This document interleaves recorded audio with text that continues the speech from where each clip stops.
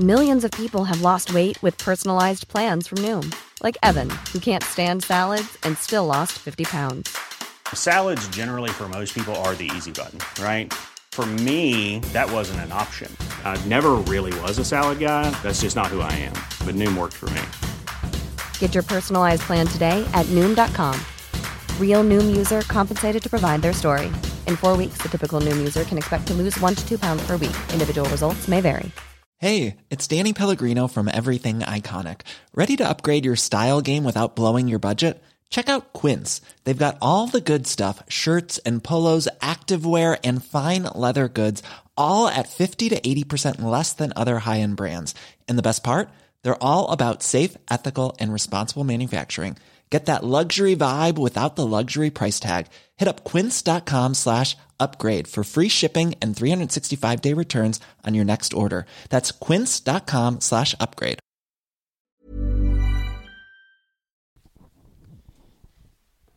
Tips om du blir hembjuden på middag.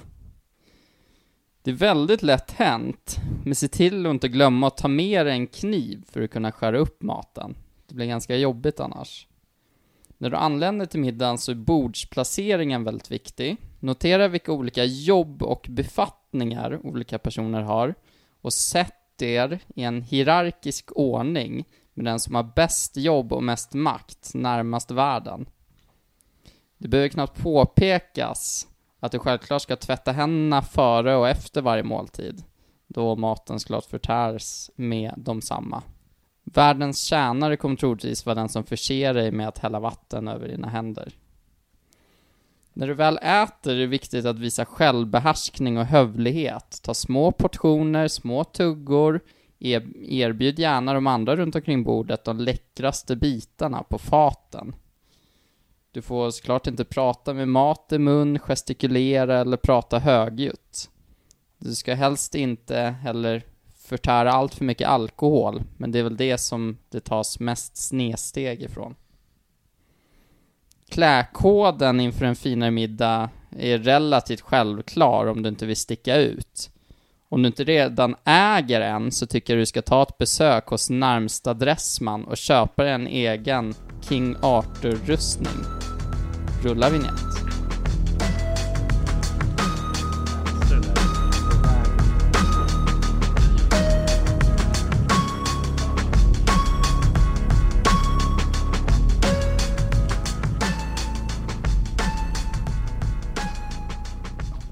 Välkomna tillbaka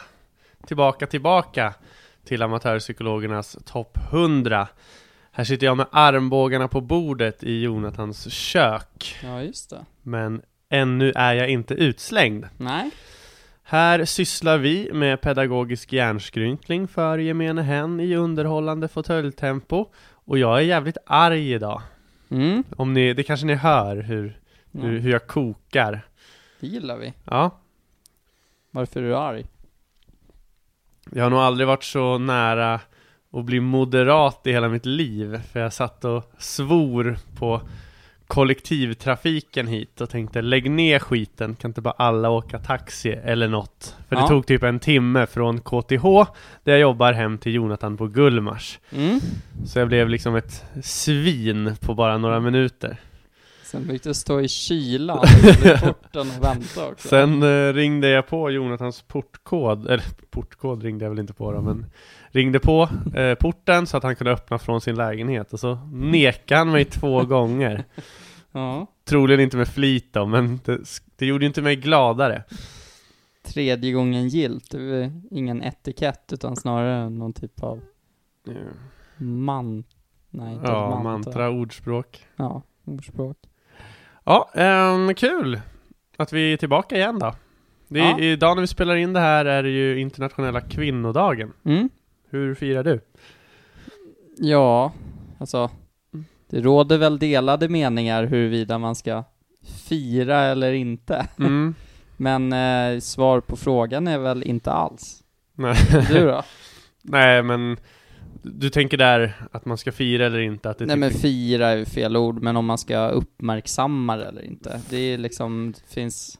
Jag kan tycka att om meningen med kvinnodagen är att föra upp kvinnor för att ni är också viktiga, eller vad man nu vill säga. Ja. Då tycker jag att det i sig är ett förtryck att ens fira det. Ja, och man kan lägga upp girl power-bilder och sådär, men jag vet inte. Men det är som att godkänna förtrycket. Ja. Att säga, men den här dagen och så vidare. Jag vet inte, det är problematiskt. Jag tycker inte det är klockrent liksom. Nej. Jag strutsar mig igenom kvinnodagen. Ja. Du med? Jag vet inte hur jag ska ta dagen. Alltså, det är klart man kan säga grattis, men det känns ändå som att... Grattis? Det är väl grattis alla kvinnor. Jo, ja. Nej, det kan man inte göra. Kanske, jag vet inte. Det är som sagt, jag är arg nu. Jag tänker inte klart. Nej, det gillar vi. Jag tycker att alla dagar ska vara kvinnornas dag och männens dag. Så kan vi göra det enkelt. Ja. Henarnas dag då? Ja, de kan ju få 8 mars istället. Ja, precis. Nej, de ska också få alla dagar, så nu är vi PK. Perfekt. Ja, hänt i veckan. Oj, inte ens det har jag tänkt på. Eller det har försvunnit i aggressioner. Det jag kan säga som adderar min latenta aggression är att jag sover i ett dike nu för tiden. Ända sedan oktober har jag haft lite problems med sängen, då en kompis stod upp i min säng, varav 3 av de här plankorna som håller upp madrassen brast. Och sen dess har jag liksom legat och sovit på det där. Försökt spika upp skiten, men de ramlar ner igen. Och jag är väl inte så hantverkig av mig. Nej. Men nu har liksom under de här månaderna har jag belastat de kvarvarande plankorna ovanligt mycket då. Så nu har ju 3 till fallit bort. Så nu är det ju 6 plankor löst. Så jag ligger ju liksom som i ett U. För att sängen liksom har sjunkit ner i mitten. Ja. Så jag sover ju inte så bra. Nej, det gläder mig. Ja, men får ny säng i helgen här. Ja. Och det enda jag kan notera, det var att jag var ganska nära att hamna hos kronofogden häromdagen. Oj, du har ju lite knapert ekonomiskt. Ja, precis. Nej, men man är så van nu för tiden att allting dras via autogiro. Så jag typ kollar inte min post så mycket. Samma här, det har jag gjort mig flera gånger. Och då har jag ju tydligen då fått en faktura från Radiotjänst. Och så har ju den så här legat mellan tidningar eller någonting när jag har tagit posten. För alltså, jag tänker att alla brev man får det är inget intressant. Så den har bara glömts bort. Och sen så har jag fått en påminnelse som också har typ hamnat på samma sätt. Men sen så hittade jag den här, för jag kom på att jag hade sett den här. Och så hittade jag den här häromdagen. Och så bara betalade jag den fort som vinden. Men sen så hittade jag häromdagen ytterligare en påminnelse där det stod att om det inte var betalt innan imorgon så blir det kronofogden. Bra timing då. Ja, men då hade jag ju betalt den här tidigare, men då hade den lagt på en extra avgift då. Så då ringde jag dem idag och kollade så här, ska jag betala den extra avgiften så här. Så det löste sig, men det var nästan James Bond på håret att hamna hos kronofogden och få en betalningsanmärkning. Det skulle kännas väldigt onödigt. Det hade försämrat din UC om du ska ta lån i framtiden. Ja, verkligen. Why can't you behave? Oh, why can't you behave? Ja, har du något att säga om förra veckan eller så, förra avsnittet? Du klippte bort den bästa ordvitsen, Olof Palme. Ja. Det gjorde mig besviken. Det kom du ihåg? Ja, för jag satt och väntade på att det skulle komma. Det var ju inte ens roligt. Det var det ju. Skitsamma, jag är så trött. Ja, men annars då? Ja, det har vi pratat om. Ja, okej. Då kör vi då. Ja. Vett och etikett. Vett och etikett. Och det ni fick i inledningen var alltså hur man skulle bete sig på 1100-talet på middag. Var det där etikettigt av mig?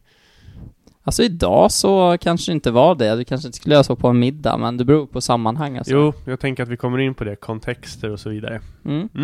Och det här blir inte ett så vetenskapligt avsnitt. Jag tänker att vi kommer typ gå igenom lite så här råd som ibland ges och prata lite kring det, vad som vi kanske anser vara vett och etikett och så vidare. Vad tror vi om det? Kommer rapen också, apropå dagens avsnitt. Om vi är i Kina, är det så? Eller är det bara någonting man har lärt sig fel, så att säga? Säkert. Att man ska rapa efter avslutad måltid om man är nöjd, eller vad är det? Ja, jag vet inte fan. Orkar inte googla eller. Det låter påhittat. Ja, men vad tänker du på när du hör vett och etikett? Kul att du ställer frågan. Alltså jag tycker ju, och det här har jag inte fördjupat mig i, så kommer motfrågor, vet jag inte om jag klarar av det. Nej, inte jag heller. Framförallt inte i min nuvarande aggressionstillstånd då. Men alltså, är inte vett och etikett ett litet överklass på hit? Jo, men det känns för att särskilja sig från övriga kreti och pleti, pöben, bönder, folket. Ja, och sen precis. kanske det finns vett och etikettnormer, eller vad man nu kallar det, i alla samhällsskikt och så vidare. Men det är väl liksom någonting som kommer uppifrån och trycks ner. Ja, jag har också den bilden. Jag vet att när jag hade min examensmiddag här 2016, jävligt försenad dock, jag tog examen 2014 men ville ändå ha en middag, då skulle vi ha det på traditionellt sätt i Uppsala. Och jag älskar ju sånt med så här bordsdam och kostym och klänning och sådär. Men och vilken sida satt bordsdamen? Höger. Ja, snyggt. Och så den här universitetsskålen och allt vad det var. Men så här, jag kommer ihåg min syster återigen, som liksom är väldigt medveten och modern. Hon tyckte liksom hela konceptet var så här, nej men där är ju bara så här borgerliga dygder, vett och etikettnormer, och liksom så är det väl. Så här, alla de här fisförnäma reglerna är väl ett sätt att liksom särskilja sig. Och förlåt, du ska låta dig babbla på här, men nej, det har jag inget att säga. Och det är väl också en trend i så här vett och etikettsfären att när säg överklassen börjar ha ett beteende, så sipprar det liksom ner i samhällsklasserna, och så kanske medelklassen börjar anamma det här på sina middagar eller vad det kan vara. Och då måste överklassen särskilja sig igen. Så det är en ongoing moment 22 att nya vett- och etikettregler måste liksom på något sätt skrivas. Det är intressant också om man tittar på liksom restaurangvärlden, hur de så här fina stjärnkrogarna, både historiskt och till stor del idag, då är ju det här hygienfaktorer, de här vett- och etikettgrejerna, och kanske i kvadrat så. Men att det börjar poppa upp restauranger som blir liksom hippa för att de skiter i det här. Ja. Typ så här Punk Royal, där ska man vara lite otrevlig, och har jag hört. Och det är en restaurang på Söder. Vill du bara berätta kort för lyssnare som inte vet vad det är? Men de har lite speciellt upplägg med så här excentrisk både personal och rätter. Typ hästkött på en V75-kupong, och när man kommer så är det en vodka och lite kaviar i handen. Ja, direkt, i handen. Och så här, någon fimpar i käket. Ja, precis. Så det är så här, det har blivit en grej för att man bara jobbar emot de här vett- och etikettnormerna. Ja, Filip Hammar kallar det i något poddavsnitt för en show. Ja. Alltså det är liksom inte en fin middag. Det är inte en föreställning ens en gång, utan det är en jävla show. Ja, precis. Och sen så, inte alls samma nivå, men den eminenta restaurangen Lilla Ego också i Vasastan är ju inte att de kanske frångår vett och etikett, men det är inte lika så här fisförnämt. Det är lite mer tjenis där, på ett sätt som många uppskattar. Så det kanske är att antingen så är det bara kontrasterna som gör att man uppskattar det här, eller så är de här överklass vett- och etikettreglerna på lite uppluckring. Ja, alltså inte ens den finaste restaurangen, säg i Stockholm eller vad det nu kan vara, har ju de här reglerna på det sättet. Alltså jämförelsevis med en studentmiddag i Uppsala eller Lund eller något annat anrikt universitet, då är det ju fisförnämare. Men å andra sidan görs det ju idag med en lite glimt i ögat. Det är snarare att hylla gamla tider än att man egentligen anser att så här bör det vara och så vidare. Men om vi tar, när vi ändå är inne på restaurangvärlden, så har jag lite så här bordsskicksgrejer då. Så kan vi se huruvida vi följer det här, och så kan vi nog se att man är nog mer benägen att följa det här om man skulle sitta på, nu vet jag inte hur fisförnäm Franzén är, men det är vår nya 3-stjärniga restaurang i Sverige. Den första, va? Ja, precis. Än om man skulle sitta på Donken. Så absolut. Mannens bordsdam sitter höger, men det är kanske så här högtidliga middagar. Och sen aschetten till vänster. Ja, precis. Jag skulle bara se om du hade läst samma sak som heter det aschett? Ja. Fast det stavas asiet. Ja, okay. Aschett. Ja. Och sen servetten i knät. Det är en typisk grej som jag följer när jag är på finare ställen. Att lägga servetten i knät. Jag blir mer benägen att göra det om jag känner att jag är på ett snofsigare ställe. Hur känner du? Jag ser alltså du har rätt i din åsikt där, att det är klart man beter sig olika på Donken versus Lilla Ego, eller vad vi nu tar för restaurang. Det skulle komma en av grejerna, absolut. Alltså man sitter ju mer rakryggad, man tänker ju på hur man liksom sätter händerna. Alltså bara av miljön, alltså musiken, interiören, allting andas ju mer seriöst och fint, och då beter du dig på ett annat sätt. Det är roligt bara det ju. Ja. Fortsätt. Sen dryck serveras från höger, det är ju mest kyparna som tänker på det. Glasen används från höger till vänster. Det hade jag ingen koll på. Att man kanske ställer fördricksölen till höger och vinet till vänster, som man har till varmrätten. Nej, det visste inte jag. Nej, det är tänkt på, men... Sen ska man lämna lite vin kvar till skålande. Ja, det kan man ju köpa. Att man ska göra den här jävla skålandet hela tiden. Ja, skålande i sig det är väl en från början överklasshandling som absolut är nedsipprad till bärsdrickare på Gröna jägaren. Alltså det skålandet, det kryper lite i mig när man lyfter det här vinglaset och bara skål. Och så tittar man runt bordet och så här fejkler och nickar. Då kryper det lite i mig. Alltså, för det här tycker jag är en fjantig ritual. Ja. Jag gillar inte ritualer. Nej. Du kan ha vin kvar i alla glas, helt okej. Besticken ligger utifrån och inåt som de används. Det säger de ju i Titanic när Jack ska äta med finfolket där. När han blir inbjuden, så tittar han på sin tallrik och på sina bestick så här. Frågar han ju tjejen bredvid, är alla mina? Och då säger hon ju bara, du ska börja utifrån och gräv dig inåt. Ja. Så han förstår det. Men den brukar man väl gå på alltid när det är fler bestick. Ja, det är väl det logiska, tänker jag. Ja. Maten serveras från vänster när gästen tar själv. Tal blir bäst om kortare än 3 minuter. Det kan man väl kanske. Det är många som har utmanat. Ja. Mannen dansar alltid först med sin bordsdam. Ja. Inga tandpetare eller smink vid bordet. Du får börja äta när värdinnan sagt varsågod. Den är väldigt svår. Svår att hålla sig, eller? Nej, men jag tycker inte att det är så ofta som folk säger varsågod. Nej, så finns väl den här. Är det 8, mer än 8 vid bordet, så får alla små börja äta. Är det så pass? Någon sån här oskriven regel ju. Ja. Så att, vad tycker vi allmänhet om de här bordsskicksreglerna? Det här är ju mestadels hittepå, och det här kanske är så här, det som är mest sprunget från överklassen. Alltså precis på samma sätt som överklassen, eller snarare så här, man brukar ju skilja på, om man ser hur man äter mat, att maten har antingen en form eller funktion. En rik person, eller för all del en fantastisk gourmet som typ kan mat, ska inte, men vi håller oss till rika överklasspersoner då.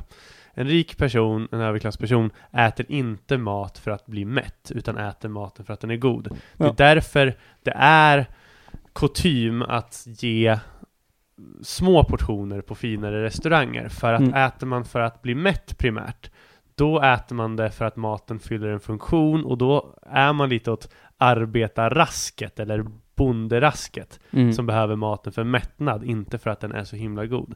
Så därför har det blivit som en oskriven regel i restaurangvärld, och det här har jag läst, det här är inte något att hitta på, att liksom maten ska vara form, inte funktion, om det är fint. Så små portioner, du behöver inte nödvändigtvis bli mätt, men du ska bara säga vad det här smakade gott. Då har du uppfyllt ett så här fisförnäm kriterie som ändå finns i så här restaurangvärld, överklassvärld. Ja, plus att jag tror att själva smakupplevelsen blir bättre. Jag tror att restaurangen får ett bättre omdöme om man har små portioner, för att så här, när man är klar så känner man sig fortfarande sugen, än att man liksom blir trött på smakerna och sprängmätt och det står en uppe i halsen. Men mina bästa recensioner sätter jag fortfarande på thai-bufféerna. Ja, men du är kanske inte den som springer på gourmandkrogar, gourmetkrogar heller. Jag springer på gourmandkrogar. Ja. För gourmand är ju att man äter mycket då. Ja.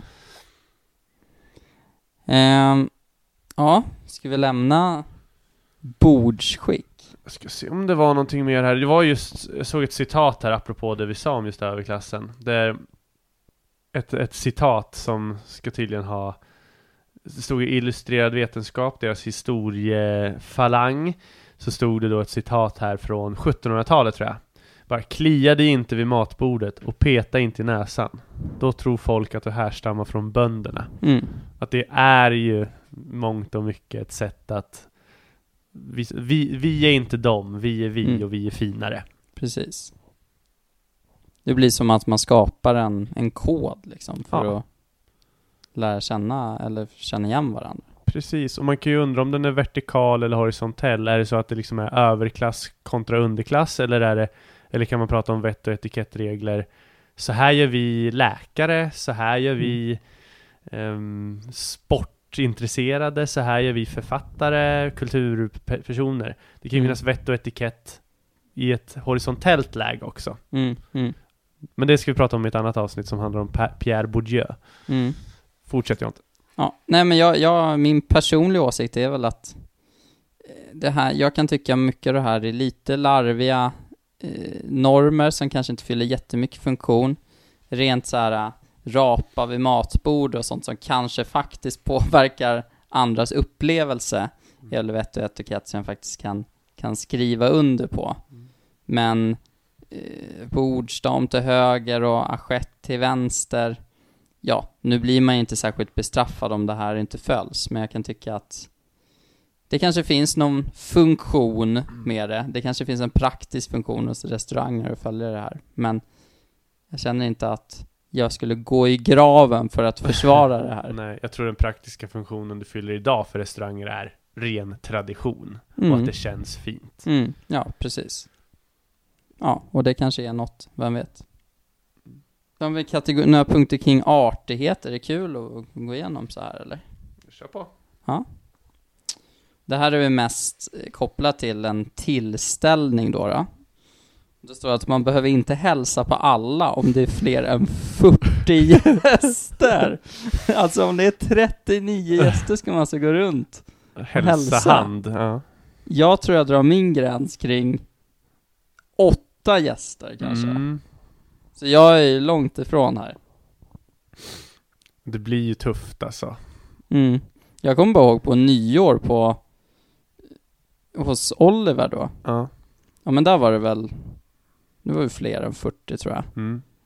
Och jag hälsade väl kanske när jag kom på 6, 7, 8 stycken. Sen var det bara, det här går inte. Ja, men då var det en nickning. Det klassiska är väl att liksom, om man kommer in i ett rum och folk sitter, om det var förfest eller vad det kan vara, så säger man bara, jag gör så här.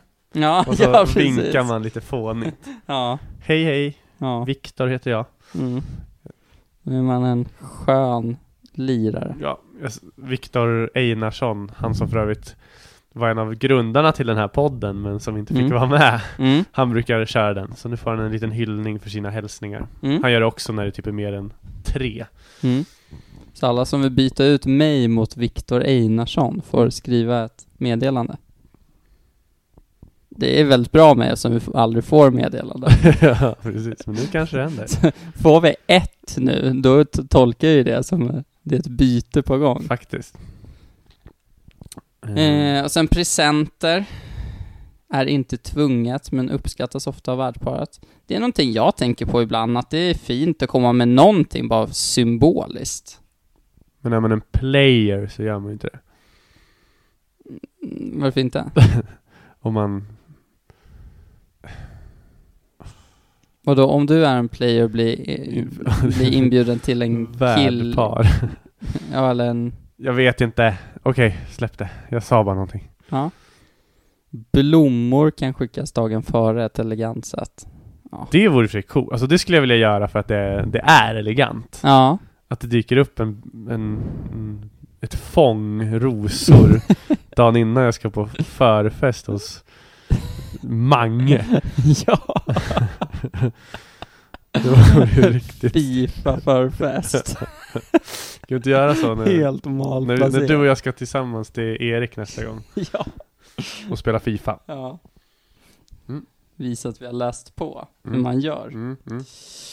Sen den här klädkoden för män då, inte bruna skor efter klockan 18 om du inte bär chinos eller ljuskostym. Det här tycker jag är ju fjantigt också. Jättefjantigt. Nej. Jag vet en kompis som har blivit tillsagd någon gång av någon riktig wannabe-stekar-brat. Ja. Som liksom sa det ute och det var Ja. ju så jävla oskönt. Ja, här kan man ju ändå fråga sig, vad händer om man har de här bruna skorna efter klockan 18? Mm.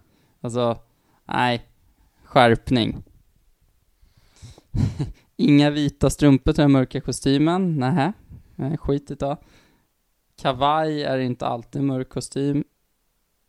Och den här nästa kan jag ändå köpa. Berätta inte om dina bekymmer. Fråga istället om andras intressen. Vad är källan på det här? vettoetikett.com Ja, typ. exakt. Men det är ju någon doktor i vett och etikett som håller den här sidan. Så man Ja, får väl anta exakt. att han har koll. Ja, Och han heter Lars, va? ja, kanske han gör. Kolla upp det. Men alltså, det är det som är grejen. Här så behöver man inte ha någon källkritik. Här ställer man bara... Alltså, jag skulle kunna göra en sån här hemsida och slänga ut mig vett och etikett-tips. Och det är lika mycket värt. Absolut. Eller det kan ju finnas en historisk förankring. Det är klart att det väger lite tyngre att ta någon som forskar på det än att ta liksom vem forskar som... han på det då? Ja, men det är. Hur gör man det då? Nej. Men det är väl allmänt så här. Är man på en fest så kan jag tycka, och är med okända människor, då tycker jag att man kanske inte ska sprida negativ energi. Det kan jag tycka tillhör vett och etikett. Att så här, försöka ha en positiv aura, för att folk är där för att ha roligt, och man kanske inte ska dra upp sina djupaste svarta hål just där och då. Kanske inte, men fan. Alltså, det är okej om man liksom hamnar i en sån situation. Man behöver inte undvika det som pesten. Men jag tycker att man ska ha som ingångsvärde att försöka hålla det någorlunda positivt. Håller inte du med om det? Jo, det är väl en poäng med att om någon bara frågar i förbifarten hur läget på jobbet eller vad som helst, att man inte kanske säger nej, det är faktiskt inget bra. Eller så. Jag tycker det kan man väl få säga om man vill. Ja, men jag tycker jobbet är en grej. Men här det som refereras till här, det är ju typ så här festliga sammanhang. Alltså en fest eller en middag eller. Där tycker jag det är högre, för där är ändå en speciell tillställning där man liksom påverkar varandras upplevelse. Jag kan väl tycka att det finns bättre forum absolut för att vädra bekymmer. Ja. Flashback. Ja. Eller ja, random Facebook-tråd. Men om man vänder på det till gymmets kontext då. Där uppfattar jag nästan personer när de säger att det går hur går det idag då? Om man säger att det går jävligt bra. Det är nästan drygt i gymkontexten. Där tycker jag nästan standardsvaret är fan, känner mig seg alltså. Ja, jo, kanske. Att det är en av få kontexter där ett negativt svar väntas och inte ifrågasätts. Om någon säger att det går jävligt bra, det är nästan då man säger varför. Ja, intressant. Ja, det har jag inte tänkt på, men så kan det mycket väl vara. Nej, alltså alla jag frågar på gymmet så men hur går det då? Jag tror fan, alltså 99% säger att det går segt. Så här, det kanske är för att det aldrig går bra på gymmet. Kanske. Svarar du så då? Nej, det går ofta bra för mig. Ja, men svarar att det går jävligt bra? Ibland. Ja, men när jag känner att det gör det, då svarar jag det. Kan det vara för att det är mer sympatiskt att säga att det går lite segt? Ja, eller snarare, jag drar nog ner det lite. När det går jävligt bra så säger jag att det går bra. Så ska vi säga. Life is full of what-ifs. Some awesome, like what if AI could fold your laundry?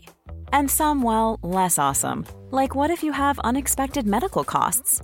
United Healthcare can help get you covered with Health Protector Guard fixed indemnity insurance plans. They supplement your primary plan to help you manage out-of-pocket costs. No deductibles, no enrollment periods, and especially no more what-ifs. Visit uh1.com to find the Health Protector Guard plan for you.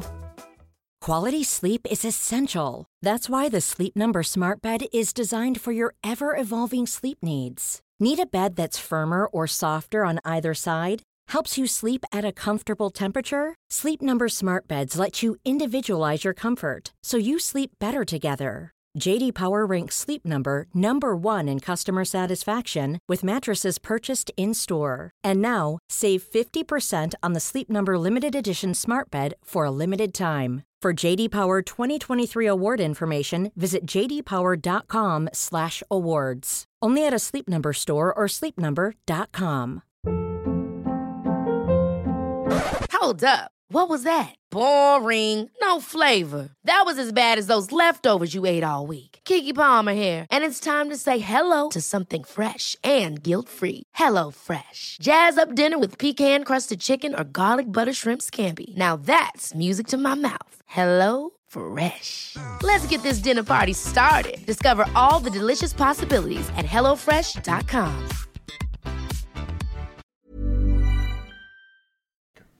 Och det går det bra så säger jag att det går helt okej. Så det ligger väl i den riktningen som du är inne på.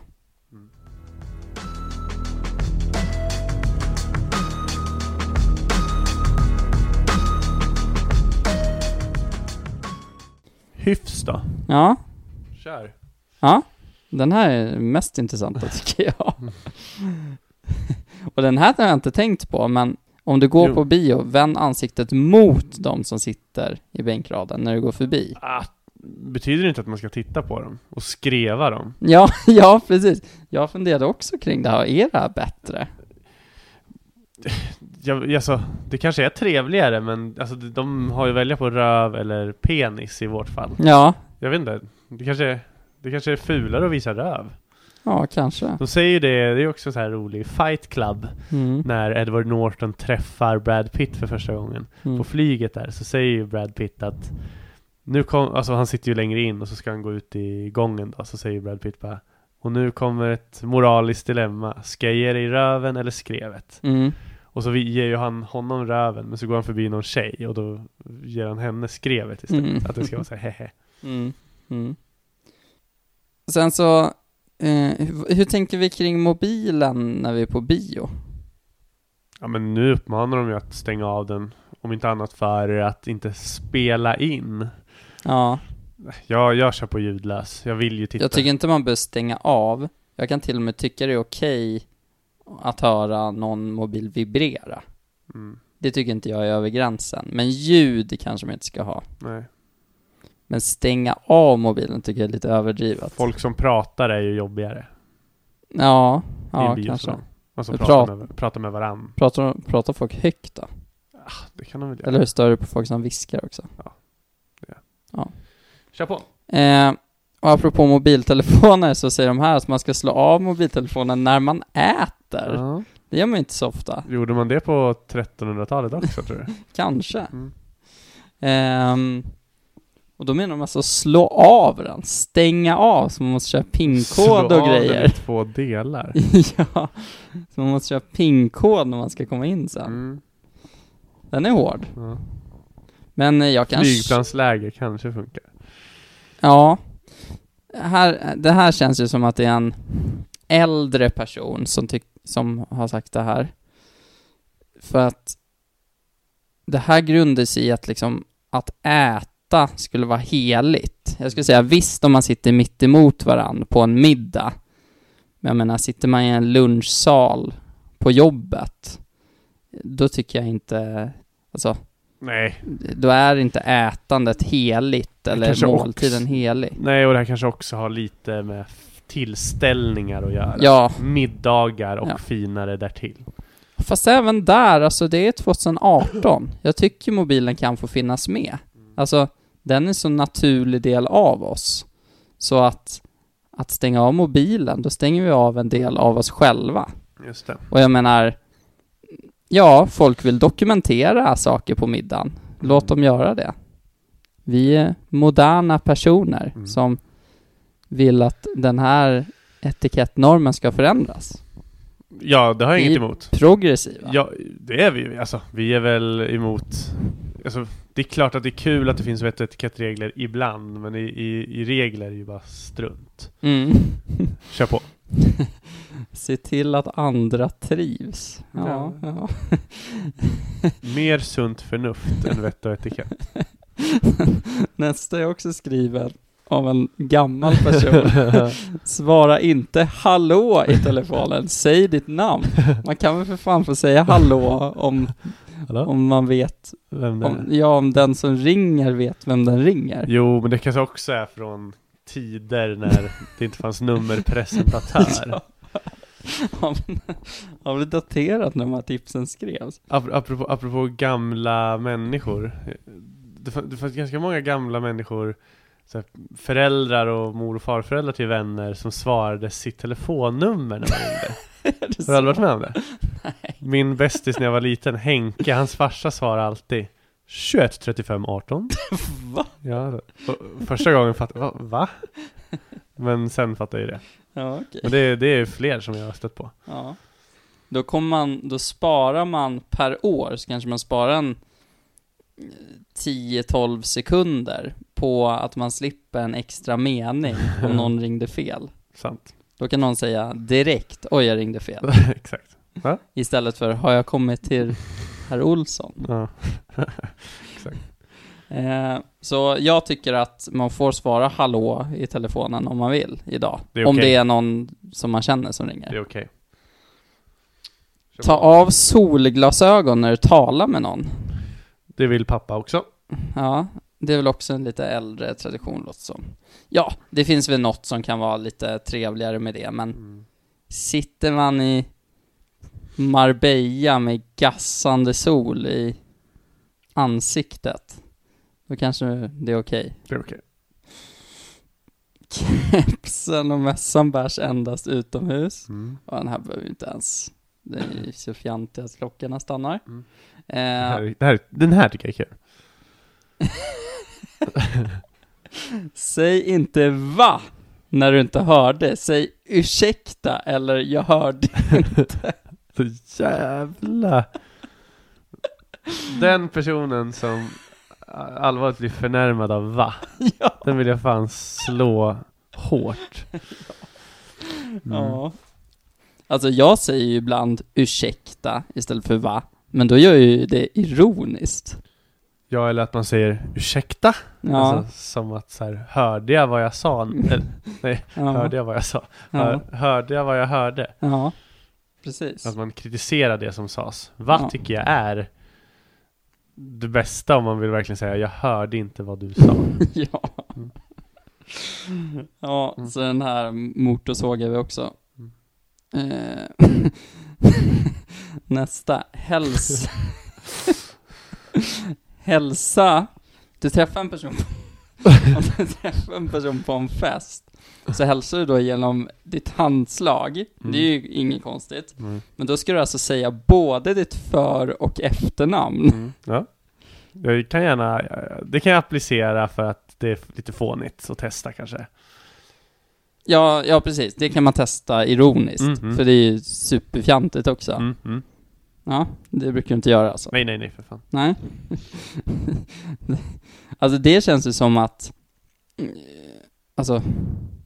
Det känns som att man skulle försöka göra det för att på något sätt tro att en person skulle veta vem man är. Alltså något som en så här B-kändis skulle kunna göra. Ja. Robinson-Robban. Ja, precis. Fast han heter ju inte Nej. det. Men ta någon annan bra då. Voldemort. Mm. Han kanske inte vill bli igenkänd på en fest nu. Kanske inte. Jan Emanuel. Harald Treutiger. Ja, typ precis. Exempel på en som säger sitt efternamn. För han är så förknippad med det. ja, precis. Och sen då, man kan faktiskt köra ett handslag istället för en kindkyss. Och den kan ju skriva under på att det funkar också. Sist men inte minst.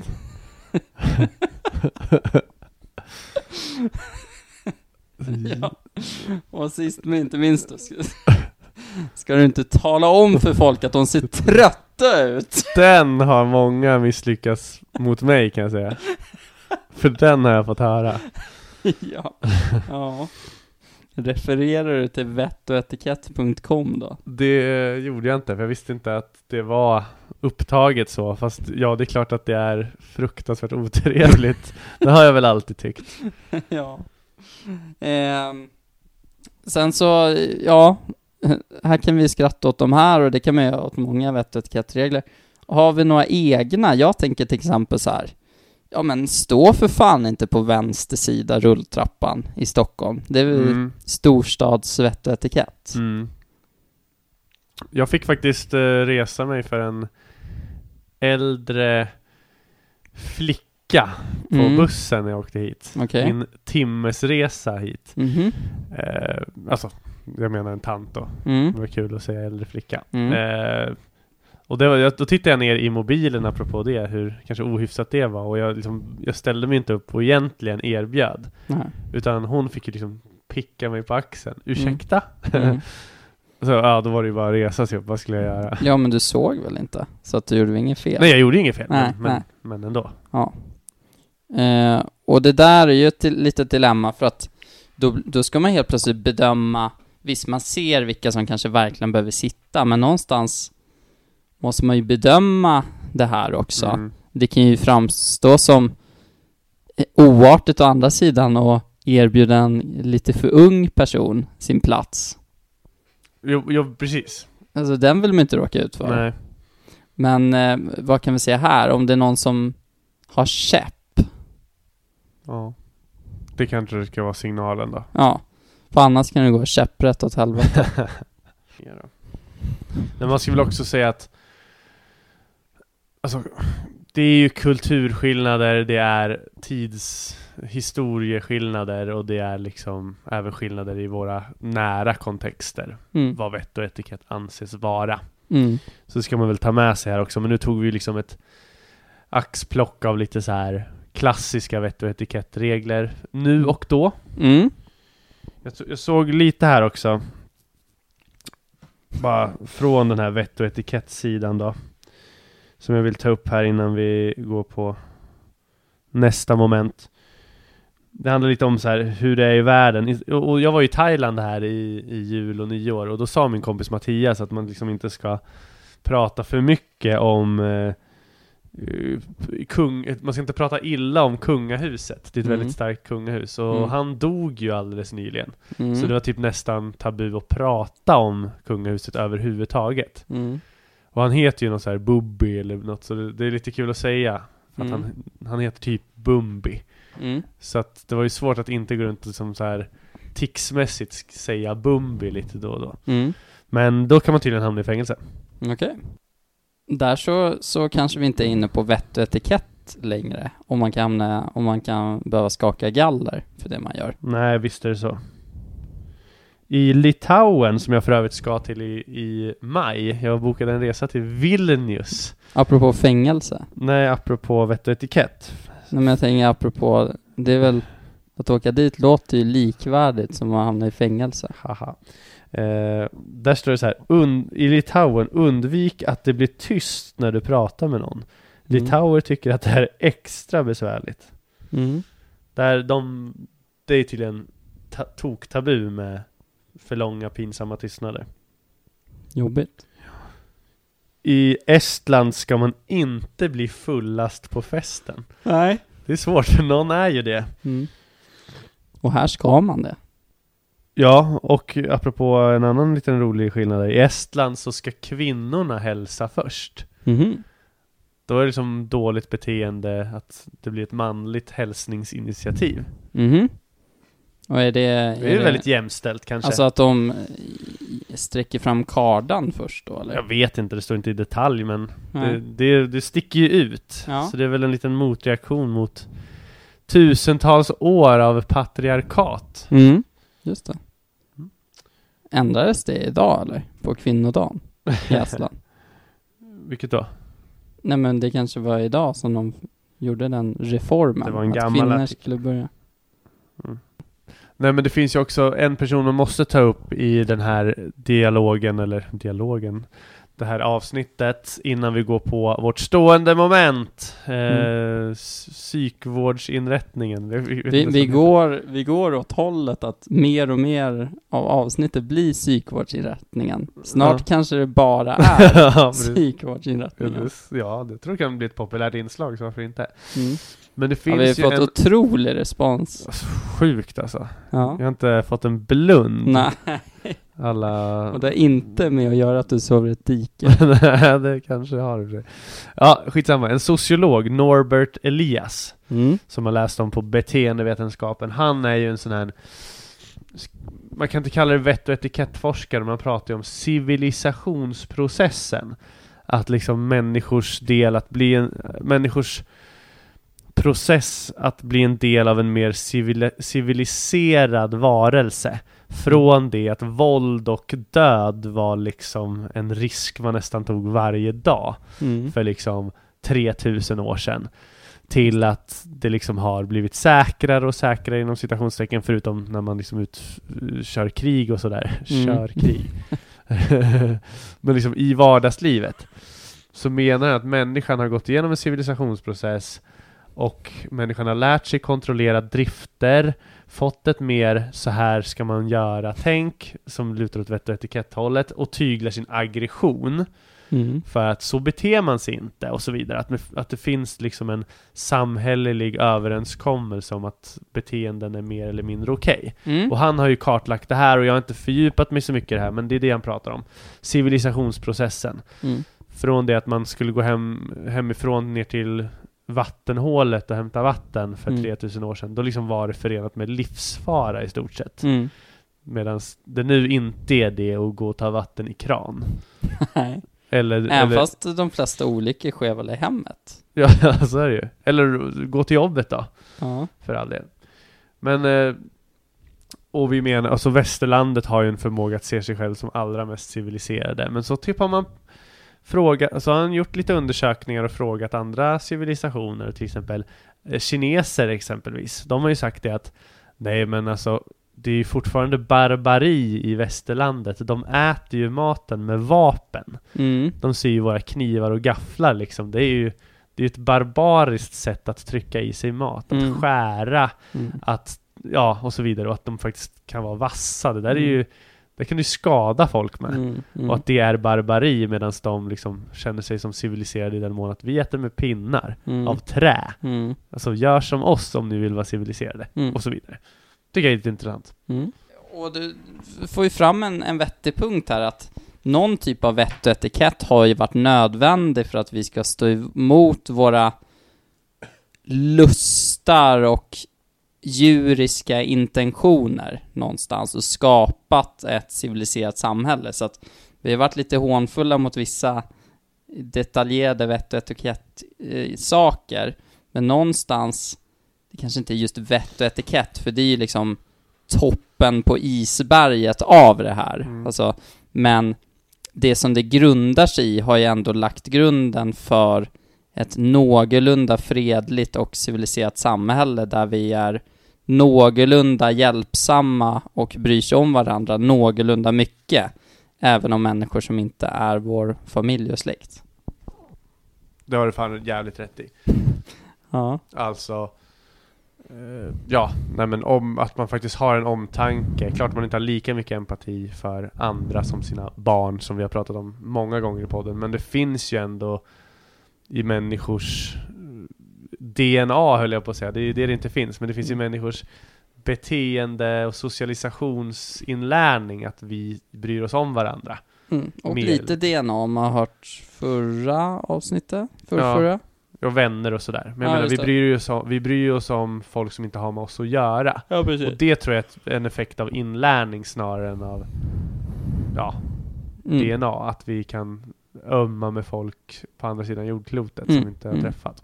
Man brukar ju prata om en empatisk cirkel. Alltså hur stor del man känner empati för. Och den här cirkeln har ju blivit större genom åren faktiskt.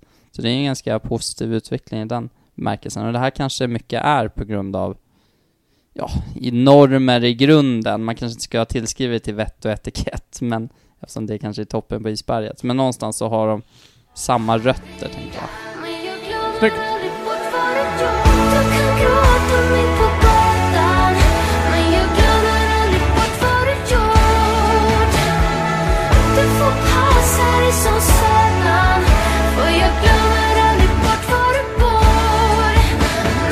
Du, stående moment. Vi har pratat om vett och etikett idag, men nu ska vi också se om vår älskade Veronica Maggio ska in på psyket eller inte. Jag kommer nu alltså att föra fram argument för att hon ska in. Jag är som någon form av åklagare. Har vi någon vinnare från förra veckan? Nej men det ska jag lägga upp ikväll. Okej. Någon röstning. Så det kan du ta bort. Du kan göra det på stories. Och Jonathan är försvarare. Ja. Du vet att du kan göra en röstning på stories. Det kan vi fan göra, Snyggt. Så Jonathan ska alltså försvara Veronica Maggio från att komma in på psyket. Jag ska se till att hon åker in. Och jag börjar då. Och så har vi 3 omgångar. Jag tycker alltid den som är för ska börja. Veronica Maggio. Jag vill understryka att det här inte är ett straff. Det här är för hennes skull. För hon behöver behandling. Det är lätt att tro och lätt att se det här som ett straff. Men det här är av största möjliga omtanke. Det här är en borderline-personlighet utan motstycke. Känslomässiga kast, tvära vändningar, oförmåga att se en person som en helhet bestående av brister och förtjänster. Det är 100% djävulen eller 100% ängel. Det har vi många exempel på i hennes alster. Du får sova mitt på gatan, för jag glömmer aldrig bort vad du gjort. Följs av jag kommer och sen snälla bli min. Jag tycker att det här andas lite ambivalens gentemot den kärleken hon då skickar de här låtarna till. För att inte tala om Dumpa mig, som var hennes första singel. Där hon skriver om att, eller sjunger om att hon blir dumpad. För att sen släppa sin andra singel som heter Nöjd. Där hon menar att hon aldrig blir nöjd med de killar hon träffar. Nej. Vet du vad? Jag är inte nöjd förrän vi dumpar Maggio på Beckomberga. Herr åklagare. Jag vet inte vad du har för erfarenhet av kultur i allmänhet och lyrik i synnerhet. Men om du fick chansen så tycker jag du ska prova att konsumera lyrik som är grådaskig och mellanting. Vem spär inte på sina känslor åt ena eller andra hållet för att få en slagkraftig konstform? Däribland Veronica Maggio, så den utmärkta låtskrivare och artist hon är. Hon är en fenomenal konstnär som kan skriva underbara låttexter som till viss del är självbiografiska. Jag vet inte om du har förstått att saker som skrivs i låttexter, saker som skrivs i böcker är inte 100% självbiografiska. De är ofta ganska kryddade. Och i Veronicas fall så är de även väldigt ofta refererade till yngre år, tonåren bland annat, där saker och ting som vi har gått igenom i ett tidigare avsnitt är ganska svartvitt. Så det enda Veronica Maggio gör är att utöva sin konstform på ett väldigt fulländat sätt och är bland de mest normala människorna jag någonsin har sett. När du, herr advokat, målar upp att en låtskrivare inte alltid gör låtar som har med en själv att göra, tror ju att du har lyssnat lite väl mycket på Per Gessle som bara sjunger nonsens och trams om allt möjligt. Veronica Maggios texter är självbiografiska. Men, och jag förnekar inte det du säger, Jonathan, Maggio är en bra artist. Ingen tvekan, ofantligt bra texter. Hon är ingen fara för andra, men hon är en fara för sig själv. Jag avgudar Maggio faktiskt. Precis som jag avgudar Jim Carrey för sin humor eller Britney Spears för sin progressiva stil när de slog igenom. Men det du sitter och säger här, det är att vi ska avguda Veronica Maggio och inte bry oss om henne. Jag förstår inte det. Ska hon sluta som Robin Williams eller för all del Kurt Cobain? Har inte du någon omtanke alls att en person som uttrycker sig starkt i låtar faktiskt kan må psykiskt dåligt? Det du sitter och säger här är att du vill att hon slutar som Kurt Cobain, men jag vill stoppa det innan det är för sent. För Veronicas skull. Herr åklagare, tyvärr har jag inga örontops hemma, för i så fall hade du fått låna några för att ta ut dina vaxproppar i öronen. Det jag sa var inte att Veronica inte skrev självbiografiska låtar. Det jag sa var att konstnärer som skriver självbiografiska texter kryddar de här självbiografiska texterna för konstens skull. Därav Veronica. Så fast Veronica har, precis som oss andra, upplevt mellanmjölkskänslor, så kan hon inte skriva en låttext om sina mellanmjölkkänslor. Hon måste spä på det åt det ena eller andra hållet. Och därtill så är det många texter från hennes ungdom, från tonåren, där vi alla är lite melankoliska stundtals och är kära ena dagen och hatiska andra dagen.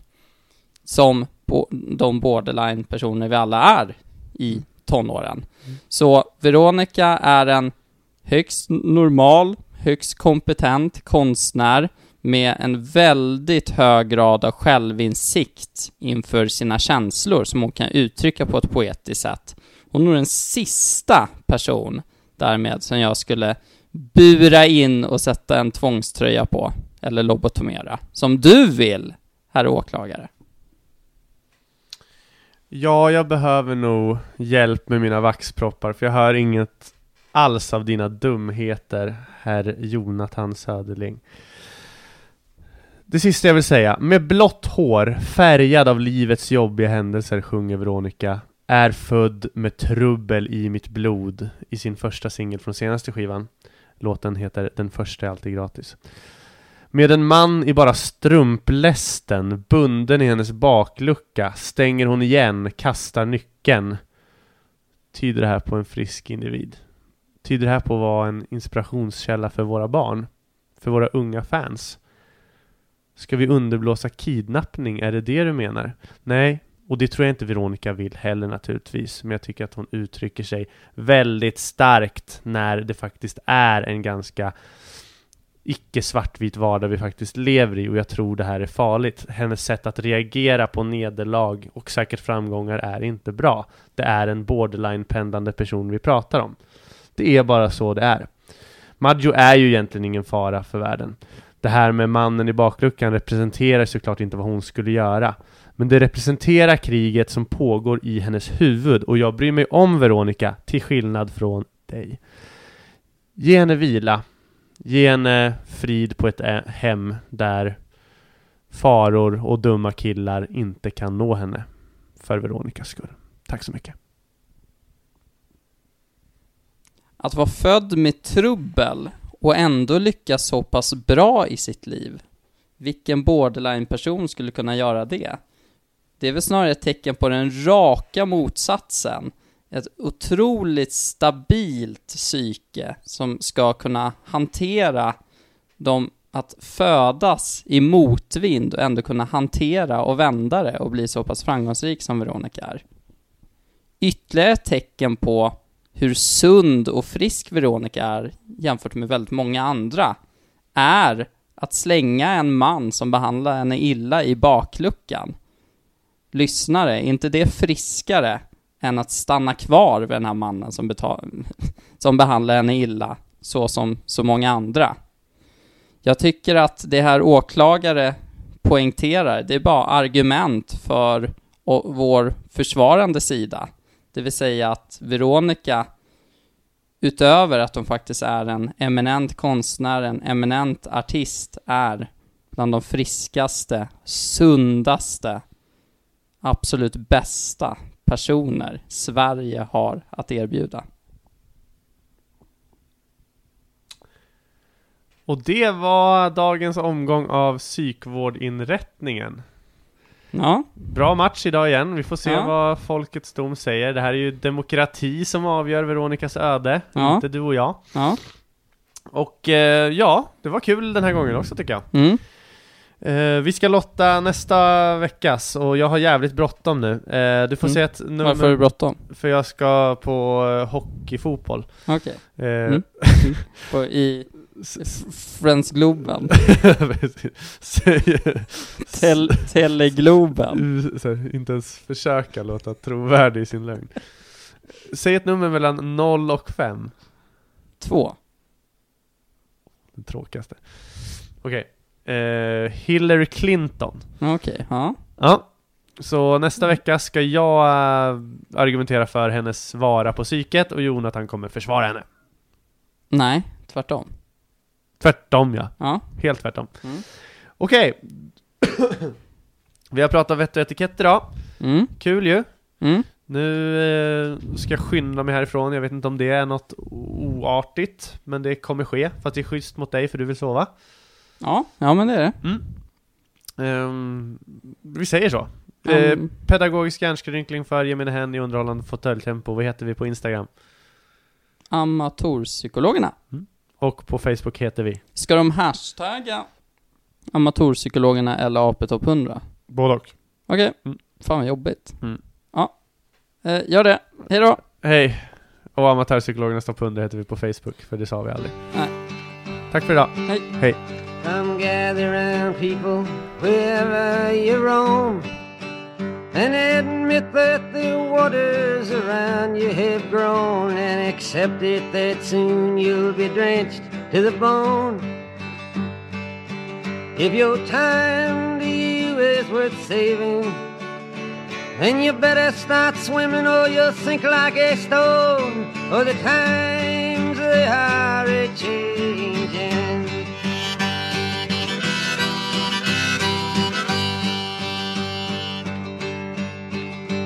Some writers and critics who prophesize with your pen, and keep your eyes wide, the chance won't come again. And don't speak too soon, for the wheel's still in spin, and there's no telling.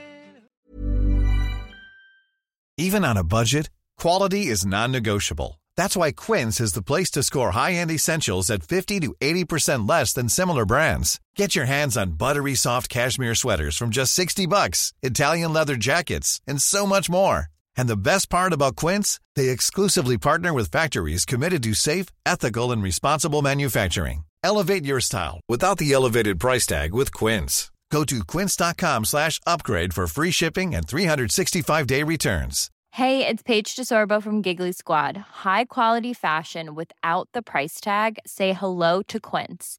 I'm snagging high-end essentials like cozy cashmere sweaters, sleek leather jackets, fine jewelry, and so much more. With Quince being 50 to 80% less than similar brands. And they partner with factories that prioritize safe, ethical, and responsible manufacturing. I love that. Luxury quality within reach. Go to quince.com/style to get free shipping and 365-day returns on your next order. Quince.com/style.